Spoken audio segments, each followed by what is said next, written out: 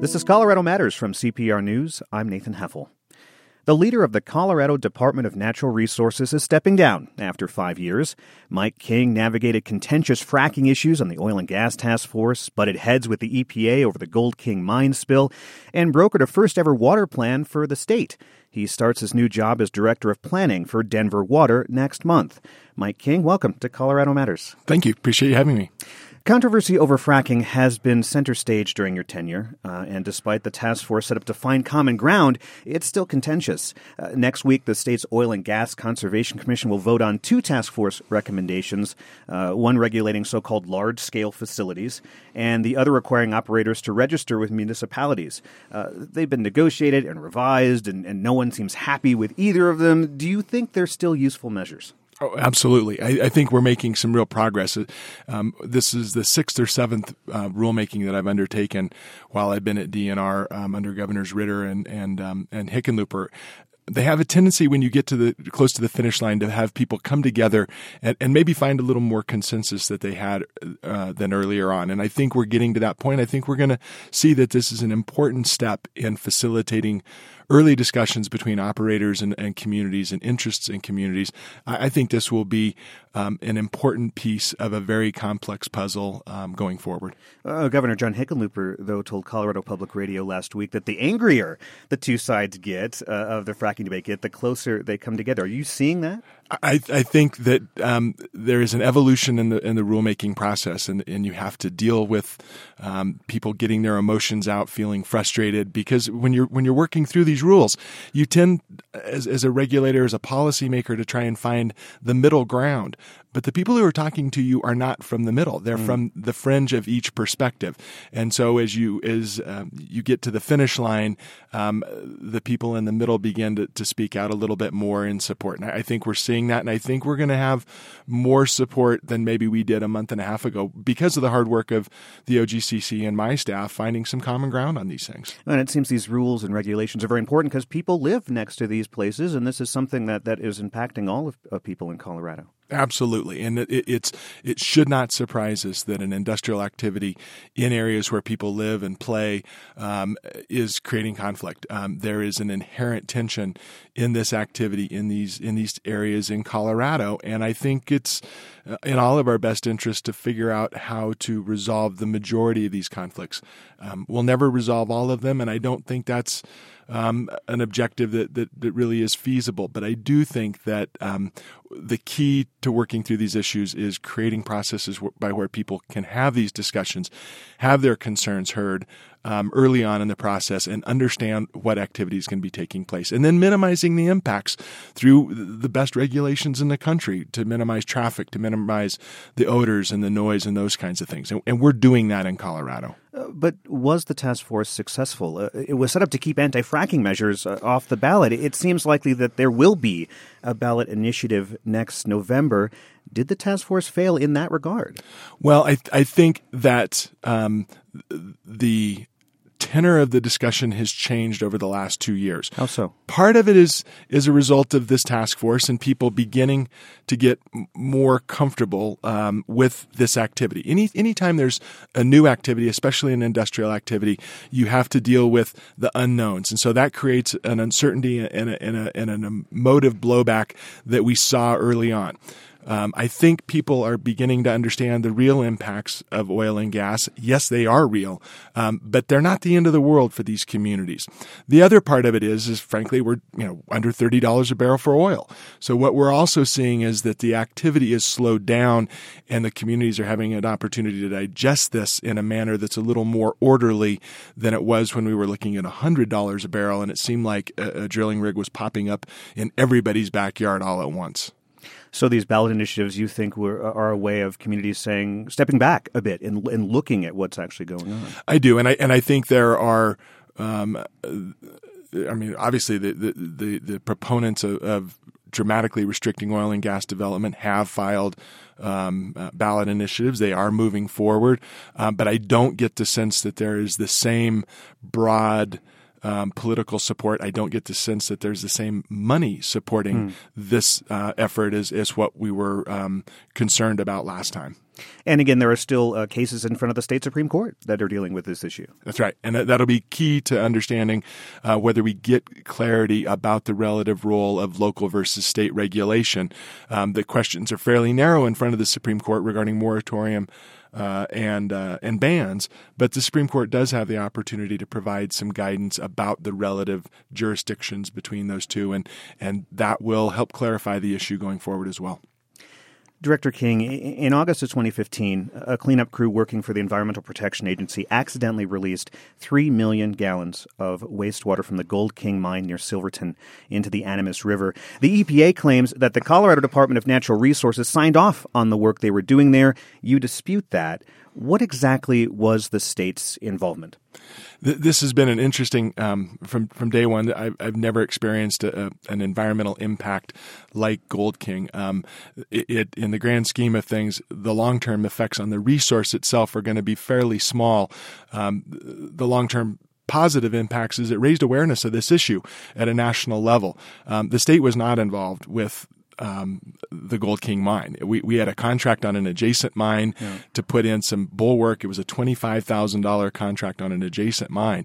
We happened to be in the area on the day that this occurred for about 20 minutes before the event. We were not there when it occurred, but we were not a contractor on the Gold King, and we just felt that it was important that the record reflect what our involvement in the area was, which is accurate, but not on the Gold King. We had no authority to direct any activity there, and we did not. Who's to blame then? Well, there's an element when that occurred. When you have a job like mine or you work in a similar position in EPA, there is a little bit of there, but for the grace of God go I, because EPA was there doing the right thing, trying to clean up a historic mine site. And so, you can look back to these kinds of events when we had the Macondo in the Gulf Coast. There are just things where Mother Nature throws you a curveball that you didn't expect. There's a technical breakdown, some engineering that wasn't done exactly right. I think at the end of the day, EPA's accepted responsibility for this having occurred. I think that's the appropriate thing, but I also think it misses the point that it should not in any way be seen as an indictment of EPA's efforts to clean up mines across the Rocky Mountain West. And there are thousands of those abandoned mines in Colorado. The town of Silverton is considering a Superfund designation. What do you think is the best approach to clean up these mines? I do think at the end of the day, Superfund is the right way, and it's in some of these communities it's seen as a stigma and that it creates a kind of a tourism blight on their community, but it's the only source of funds available at that level to deal with the magnitude of these issues. And so Silverton is moving in that direction. I commend them for doing that. I think that is the right way. And we have some very positive examples around Colorado where Superfund efforts have done incredible things. Minturn, the Eagle River has come back to life, and that community is really benefited. And so I think Superfund, if done judiciously and applied appropriately, will be the long-term answer. We just need more funding out of our, from our congressional delegation. They need to get that done, and we need some work on Good Sam as well. This is Colorado Matters from CPR News. I'm Nathan Heffel. Mike King has served as the executive director of the Colorado Department of Natural Resources since 2010. He steps down at the end of the month to become the director of planning at Denver Water. Director King, in November, the Water Conservation Board approved the state's first ever water plan. It projects Colorado's population could double by 2050. That's 5 million more people taking showers and watering their lawns. At some point, have we maxed out our water conservation, which is something that I've heard you talk about? Or can we continue to conserve and go lower in our water use? Well, I think we have to go lower in our water use. I don't think there's any other choice. We cannot grow the next 50 years like we grew the last 50 years. And I think that there will be advances in technology. I think that there are long-term savings, recycle, reuse that will be at the forefront of what we do as a state to provide water to our communities. Having said that, I don't think anybody who is serious about evaluating our current situation believes that we can meet 5 million more people coming into the state of Colorado through conservation. New supply is going to have to be part of the discussion going forward. I think that's a given. And it's also interesting, 90% of our population lives east of the Continental Divide, but most of our water comes from the west of there. How can we provide water for a growing Colorado without diverting more water to the Front Range? Well, I think the question is yet to be answered, whether we in fact can do that. I think it is incumbent upon the Front Range to look first in their own basins for available supplies, whether that's through the ability to move water more efficiently, like you've seen the South Metro area do with Denver through the WISE agreement. Do we have new supplies in basin? Those need to be evaluated. And then, longer term, is there water available, and how would you go out of basin to do that? That's always going to be the last option. But I also think that in this day and age, with the challenges we face, no option can really be taken off the table. I want to turn back to oil and gas for a second. Your agency gets half of severance taxes collected from oil and gas in the state. Some environmental groups have said Colorado should collect more, that these taxes are too low. Where do you stand on severance taxes? Well, I think we're going to feel the serious pinch of severance tax decline because production is falling as we speak. There have been analyses done. It's difficult when you compare us to Wyoming. Wyoming has a much higher severance tax, but they have no income tax. And so the cumulative tax burden for oil and gas development, I think there is a feeling that it could be higher in Colorado, and I think it now probably would not be the time to have that discussion at $27 a barrel oil.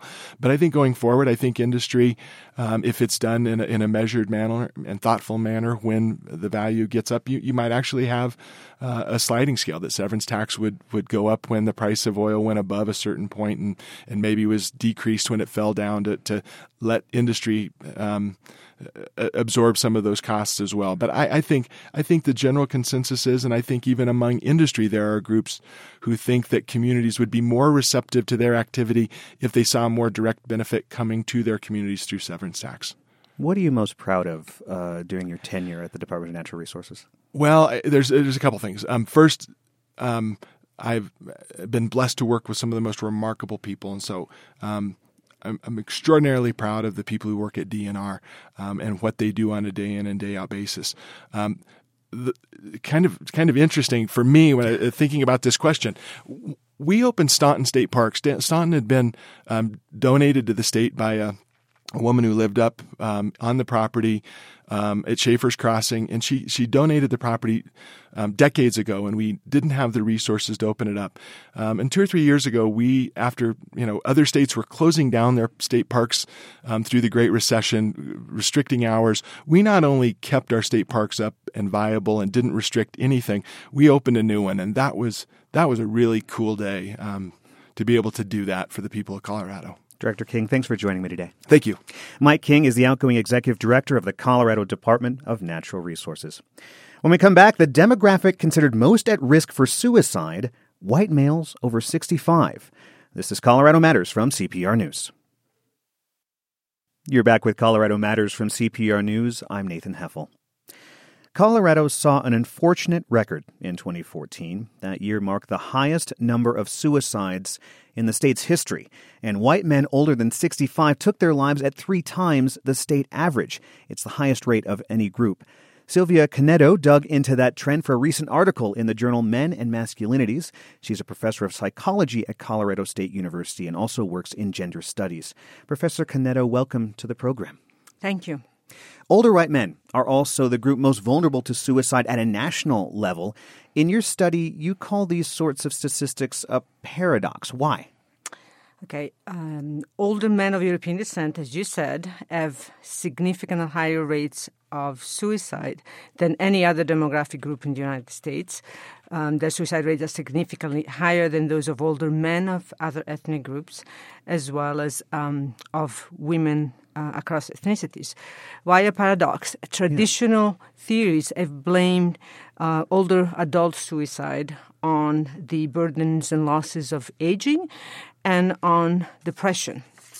However, if you look at the data, you find that men of European descent, older men, have fewer burdens of aging. For example, they are less likely to be widowed. They are more likely to have financial resources or better financial resources. They have better health.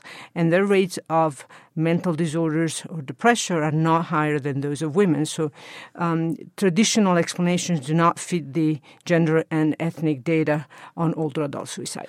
And give me a gauge on this. How much more likely is an older white man to take his life than, let's say, an older African-American man?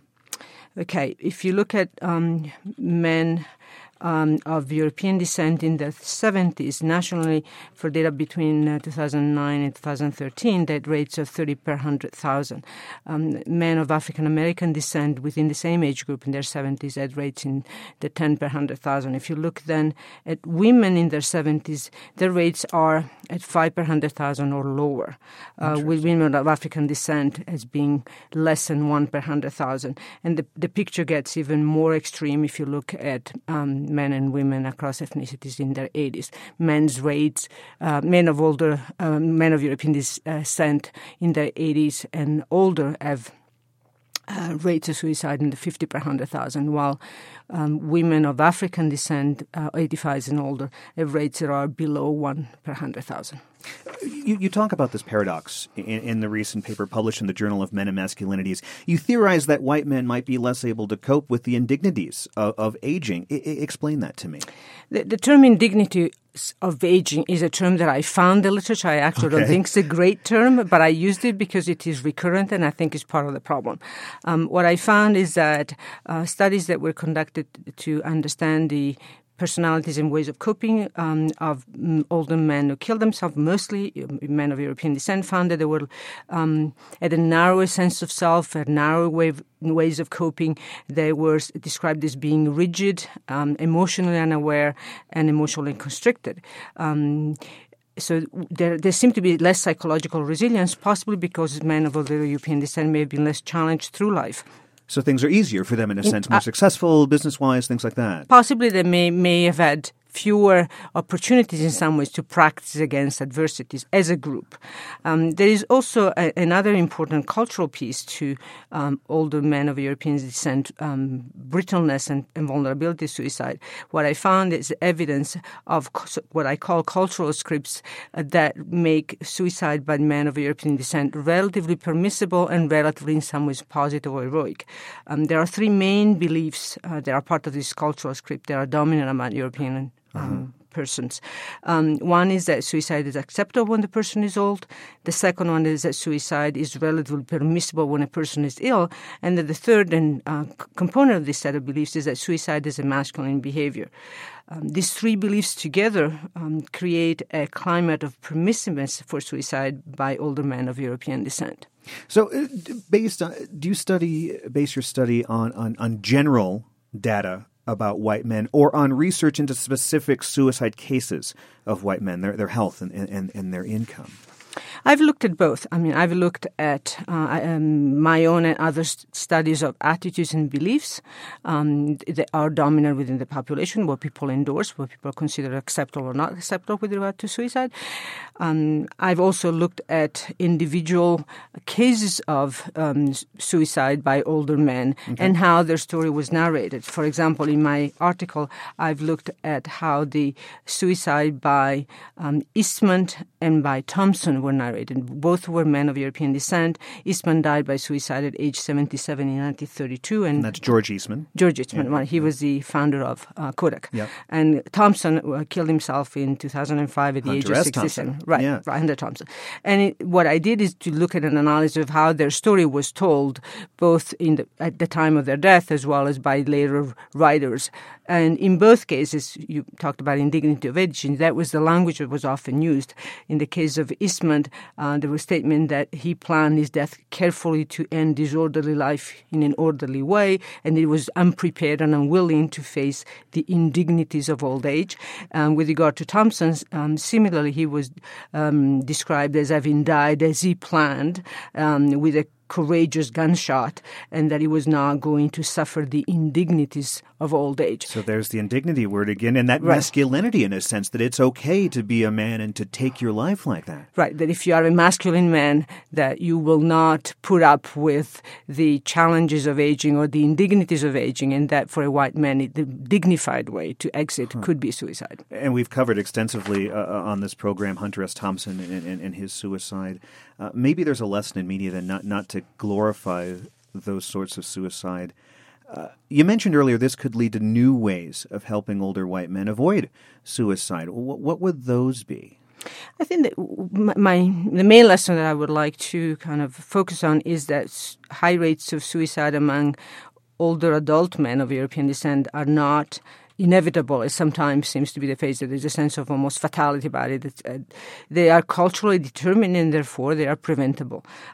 Suicide prevention therefore needs to be paying attention to these cultural factors and cultural scripts. We need to increase awareness that certain dimensions of so-called white men masculinity script are dangerous to men's health and interfere with constructive coping and may put men's survival at risk. And then we need to make visible more specifically the so-called indignities of aging suicide script, as well as the belief that suicide is a white men powerful response to aging and illness is problematic.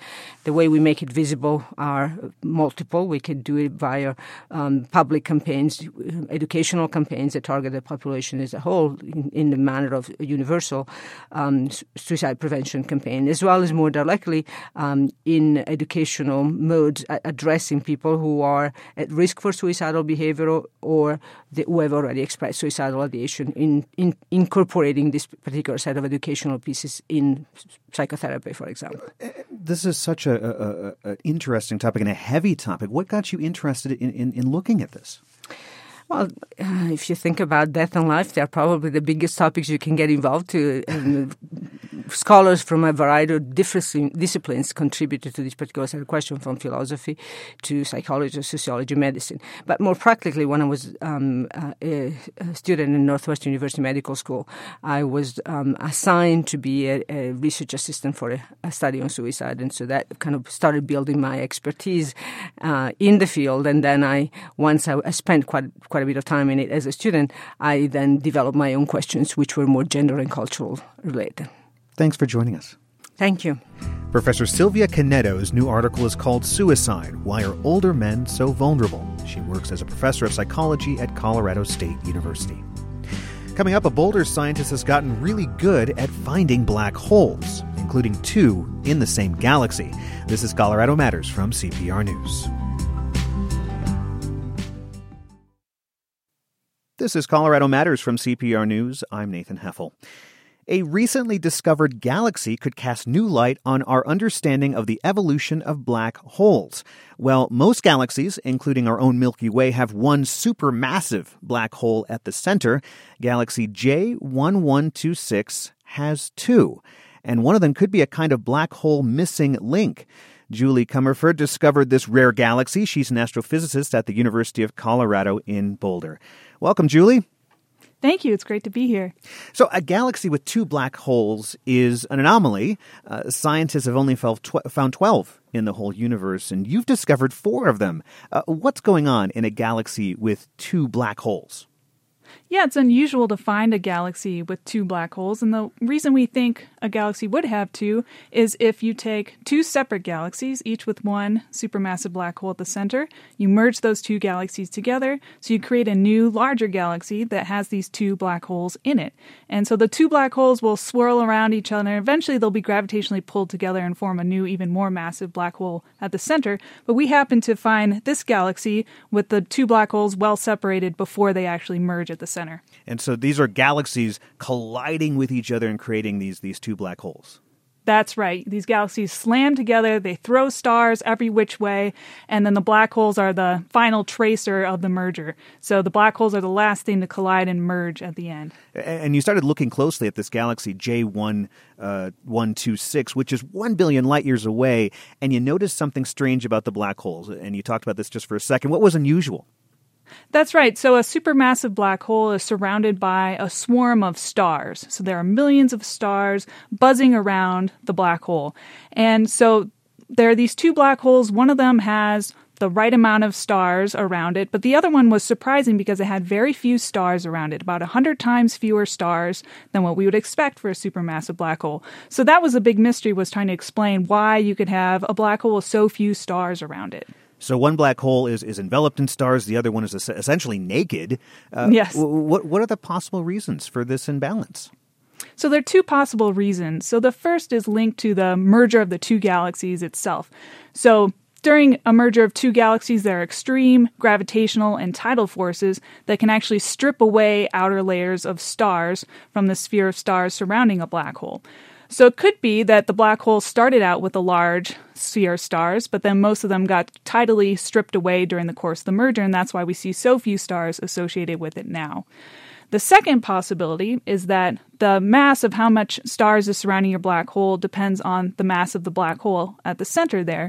So maybe this is just a lower mass black hole. So instead of being a supermassive black hole, which has a mass of 1 million to 1 billion times the mass of the sun, this could be an intermediate mass black hole, which would have a mass of only 100 to 1 million times the mass of the sun. So if it's a less massive black hole, then it would make sense that it would have a smaller mass of stars around it. And so this is unique. You found 3 other merging galaxies. Has this phenomenon been seen in other ones? We've never seen one this extreme before, so that's what made it stand out to us. Usually we see a nice large mass of stars surrounding the black hole. So the small mass of stars is what made this one stand out, even over the other 11 that we found. So this intermediate mass black hole, talk about that and why that is important and unique and something you're interested in. Yeah, so that's kind of a missing link in the evolution of black holes. So we have on the high mass side, we have these supermassive black holes. On the low mass side, we have stellar mass black holes, which are formed after the death of a massive star. So the star goes through its life, ends in a supernova explosion, and leaves behind a small black hole, which has a mass of 5 to 10 times the mass of the sun. So we've got the stellar mass black holes on one end, supermassive at the other, and then there's this kind of desert between where we don't find many black holes with intermediate masses. And so that's the intermediate mass black hole. And so that's why it'd be so interesting if this galaxy turned out to have an intermediate mass black hole, because they're so rare and hard to find, but we think they're the building blocks of making a large supermassive black hole. And recently a team of Japanese scientists identified a gas cloud that they believe may contain an intermediate mass black hole in our galaxy. Has anyone identified one for certain, or is it truly this missing link? Yeah, no one. So that one in the Milky Way hasn't been identified for certain.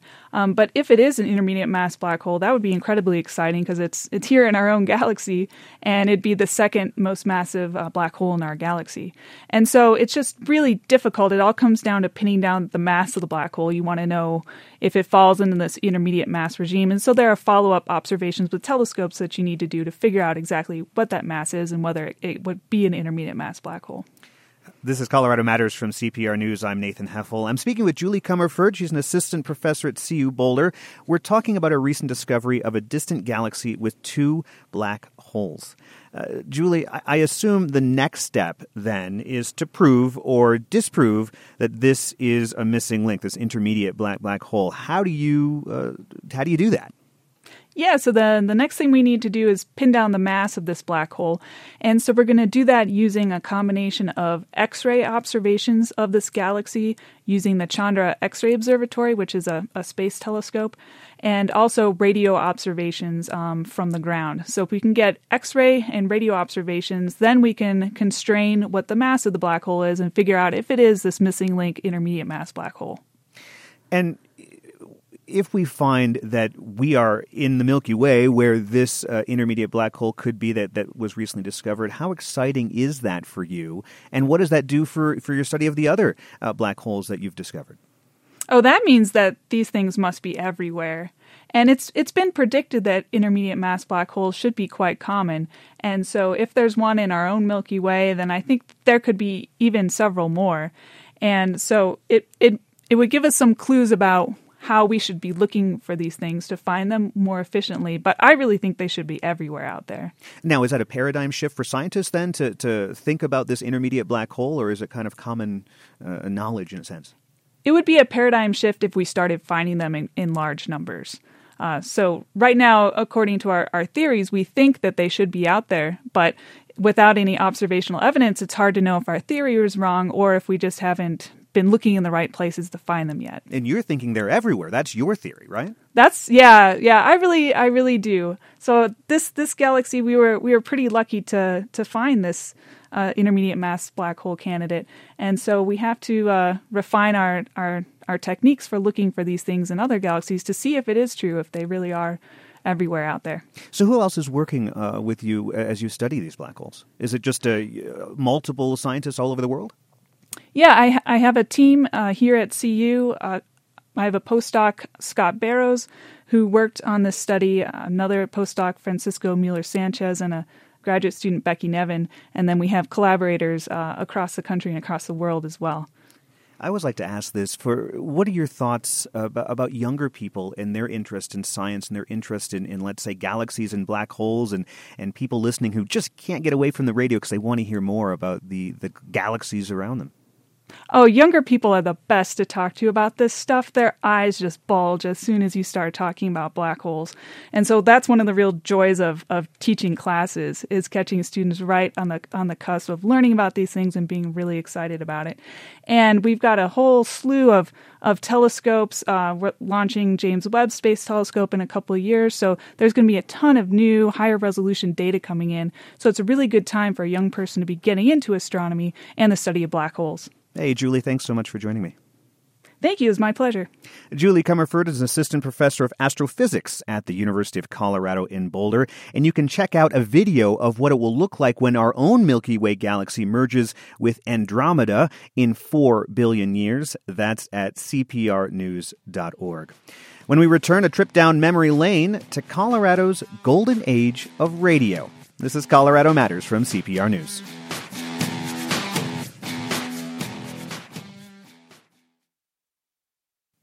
You're back with Colorado Matters from CPR News. I'm Nathan Heffel.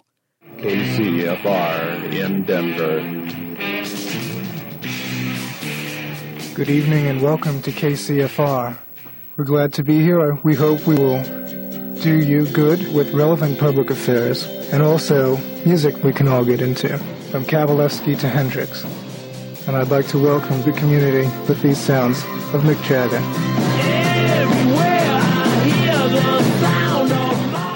And that was the first broadcast by KCFR-FM Denver in 1970.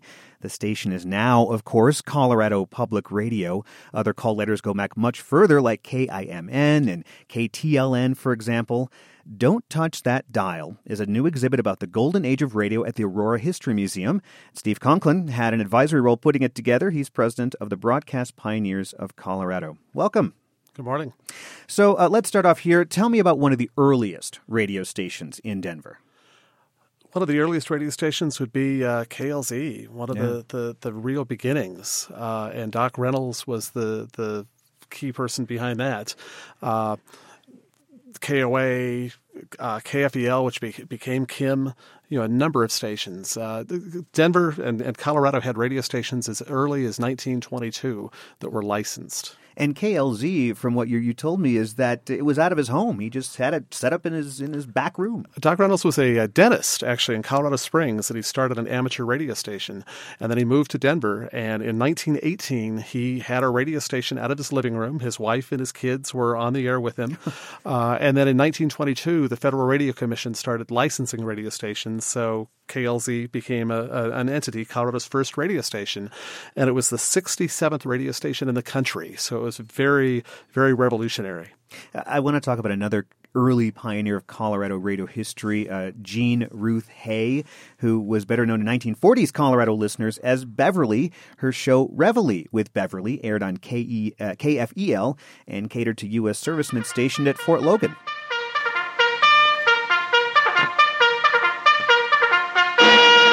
Hi there, everybody. This is Jean Ruth, radio's Beverly at Reveille, the girl who gets the bugler up. And now I want you to meet Beverly of the movies. Lovely Ann Miller, starring in Columbia's big new musical picture, Reveille with Beverly. It's in the groove, sweet and hot and jammed with jive, with the greatest collection of music makers ever gathered together on the screen. That was Hay introducing the movie based loosely on her life. Steve, who was Jean Ruth Hay? She was a student at CU who actually ended up going out of state to take some radio classes and came back to Colorado and went to the general manager and owner of KFEL and said, I want to do a radio show. And that was really unusual because at that point, women were primarily actors or actresses in the radio dramas and comedies. There really weren't women as disc jockeys. But the general manager, Gene O'Fallon, said, great idea, let's do it. And in October of 1941, her show debuted, really just a couple of months before Pearl Harbor. And it was basically designed to broadcast to the soldiers that were stationed in Colorado. And essentially she found her way onto Time magazine. She, of course, had the movie based off her. So was she in Colorado very long? Things took off really quickly for her, and so she was here for just a very brief time before she was picked up and went to Los Angeles and helped consult on her movie. She did later come back and was on the air in Boulder in her later years. And so well known to people in Colorado back in the 1940s. You say during the 50s and 60s, before rock music kind of took over the airwaves, radio sounded pretty different. For example, here's Joe Flood. Hello, hello, hello. What a wonderful word, hello. Hello, everybody. This is Joe Flood just dropping around to say hello to you and to say hello to your neighbor and to bring you the Joe Flood Show, an hour and 30 minutes of the songs you want to hear every afternoon on KTLN. The first 15 minutes of our program is brought to you by your lead jewelers in downtown Denver, 16th and California, in West Denver at 8th and Santa Fe, in South Denver at Ellsworth and Broadway, in Aurora at 9980 East Colfax, in Inglewood at 3415 South Broadway, and in Pueblo at 440 North Main. We'll be telling you about these fine stores and the fine Zenith radios to be found there. But first of all, let's start off the program with Jan Garber in the Tavern Song. Let's hear it. Will you, Jan?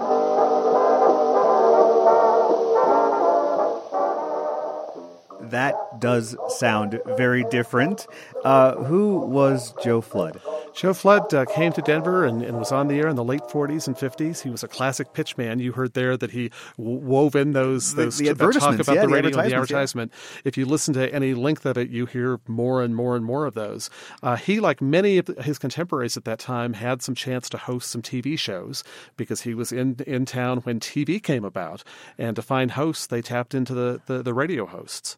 Interesting. And so you were also saying there were live audiences sometimes. You had people putting on records for him while he was just the host man. And some of them would have a piano in the studio and play the piano. You heard there, he almost made it sound like Jan Gerber was in the studio playing that. So they tried to create the illusion of the artists being there sometimes. It was just presented very differently. And many of them did not make the transition well to rock radio when radio stations started playing a little different music. Now, why, in your opinion, was that, do you think? I think it was a shock to their system. We've all probably heard the clips of the people breaking the rock and roll records because they were evil and were going to ruin society. Yeah. And I think it was some of that same type of approach. There were a number of the big personalities in the 50s that literally walked out on their shows saying, if you're going to play rock records, I don't want to be here. I'm going to go someplace else. He's done. And so there was that sea change in the 50s and 60s as rock music took over. So many commercial radio stations were competing for listeners in Denver. Many tried to outdo each other with promotional events. Here's a jingle from KIMN in 1965. See if you can recognize who's singing. This is Fabulous Kim, number one in the West. In Mile High Denver, it's the sound that's in. It's Tiger Radio, this is Fabulous Kim. It's the sound of success, Lost Radio and Big D. This is Kim, this is Fabulous Kim, and here's what we've got. Steve, that's, of course, the Beach Boys. Tell me, why is this jingle historically important? It gives us a glimpse into one of the legendary general managers in town. Ken Palmer, who's in the Broadcast Pioneers of Colorado Hall of Fame, was a promotional genius and really did great things with the radio station. That radio station at one point in time had more listeners than the next 6 or 7 stations combined. So it was a powerhouse. Absolutely. And part of that was Ken Palmer doing things bigger and badder than anybody else. When a competitor would give away a car, he'd give away a car lot filled with cars. And the Beach Boys fit in here because one of the competitors was doing their big show of the year, this big concert that they were charging for tickets to. And they were having Freddie Boom Boom Cannon. Okay. And some other folks. And Kim said, we can do better than that. So Ken Palmer went to his staff and said, find somebody else that we can go against that show. They found the Beach Boys. They brought the Beach Boys here that same day. They made it a free show and made the competitor look small. So the Beach Boys had that relationship with the radio station. And I believe KIMN brought the Beatles to Denver for the first time in '64. The only time. The only time, yeah. And when the Beatles didn't come back on their tour the next time around, KIMN chartered a plane and took listeners to see them in St. Louis at the Beatles' appearance in St. Louis. So they tried to be very associated with all the pop culture things that were going on. And of course, radio DJs at that time, again, sounded much different than they do today. All in all, it's 5 hours of fun from Big Boss Radio 1. And tonight on the show, we're going to have the Moonrakers here at 7:30, which should be kind of a gas. And Bob Down and the Astronauts will be calling us at 8:30, so it's going to be a big night in Denver. The request line's open, really rolling at 237-8888. 3 minutes past 7, KIMN Save a Lifetime. And it's 27 degrees from the Kim Weather Tower. And friend of mine, it's here.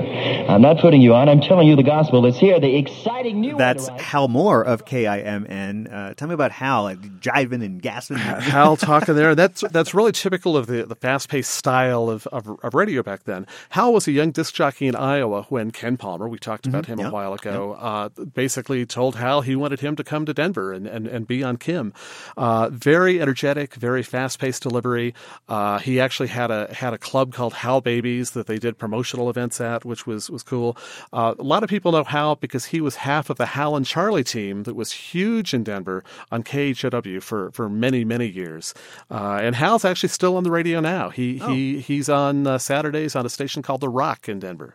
And we can't talk about KIMN without talking about the KIMN chicken, the mascot, ubiquitous, I think, with many parts of Denver. So tell me about that. Kim Chicken was an idea of Steve Keeney, who was the general manager at Kim, and some of his staff, and they thought this mascot would be a good way to represent the radio station, and they went to one of the Colorado sports teams and said, wouldn't this be great? And they were basically thrown out of the office and decided that they would go ahead and talk to the Nuggets, and the Nuggets basically gave the go-ahead for the Kim Chicken to be a presence at Nuggets games and to be a part of those events, and they took that and parlayed that into appearances at other events around town, and the Kim Chicken was huge. Many people still have their little stuffed Kim Chicken doll. I know I have one. But the Kim Chicken was just a huge mascot for that radio station in the late 70s and 80s. We mentioned a bit earlier that during the golden age of radio, there were so many different stations, but there are also so many different owners. But things changed, and that everything kind of consolidated. Talk about that a bit. Yeah, it used to be that one owner could only own an AM and an FM radio station. And over time, that changed. There was consolidation, and people were able to own more and more radio stations. So there were fewer owners, and it took away some of the mom and pop nature that was back in the day and made it a little bit more corporate. This is Colorado Matters from CPR News. I'm Nathan Heffel. I've been talking with Steve Conklin, president of Broadcast Pioneers of Colorado. Joining me now is Mary Jane Valade. She's the curator of exhibitions at the Aurora History Museum. Don't Touch That Dial is on show now. Welcome. Thank you for having me. So, Mary Jane, why did your museum choose to do this show? We have a large collection of radios that we've been able to use in other exhibits, but never on display all at the same time, and we thought it would be really interesting to show people, I guess, the must-have piece of technology during the time between World War I and World War II. Everyone had one, yeah. Right. And we also have a large collection of, there was a gentleman named Walter J. Floyd who operated a radio repair shop out of the various homes that he lived in Aurora from the early 30s until the early 60s. And when he passed away, his estate donated his collection to the museum. His workbench, his tools, his supplies, pretty much everything came to us. And so we've never been able to put it on display in quite the entirety as we can now. And that's 1,800 individual radio gadgets from what I've read. Oh, it's amazing. There are tiny little pieces and tubes and belts and all kinds of things. It's really fun to lay everything out. So it's like you're actually going into his workshop. Right. We've set up the workbench as best we could imagine it would be if he had just walked away in the middle of repairing something. What are a few things besides the work desk that people can experience in the exhibit? So we have radios on display that were from the 1920s until 1950, and it's really interesting to see how technology changed over that time, but also the design of the radios themselves. And early on, the wooden boxes were so intricately detailed, and then as plastic kind of took over and became the popular material, to see the functionality of those and just looking and being able to compare through the years is pretty interesting. I think about the interest in radio back in the 40s, the 50s, the 60s, and I think about the interest in podcasts now. I've heard the phrase radio isn't going anywhere, it's going everywhere. So is this exhibit only for those looking to reminisce about Colorado radio? Not at all. We sort of took the same approach as that, and with the advantage of podcasts and satellite radio, it's kind of coming full circle now, and so we wanted to be able to talk to people about where this started and how the radio shows first began and what those topics were. Steve, what are your final thoughts about the future of radio? Well, with every technological advance, people say radio is dead. There are a number of those, and the truth is radio is not dead. There have been a number of years where there weren't a lot of things going on in the market, but there have been quite a few ownership and format changes recently, and that's making things kind of exciting in Denver. There are a lot of listening options, streaming, internet radio, and because of all of the options, people have to have better content. They've got to work on something that's more compelling to try to draw people in. So that's the hope as we move forward in radio, that the compelling content gets bigger and better. So let's leave our listeners with one more station stinger from the 1960s, I believe, from country station KLAK. Radio KLAK, Greater Denver, Western and country.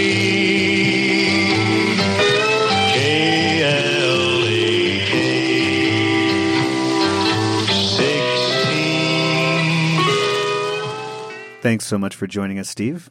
Jennifer? Thank you. Thank you.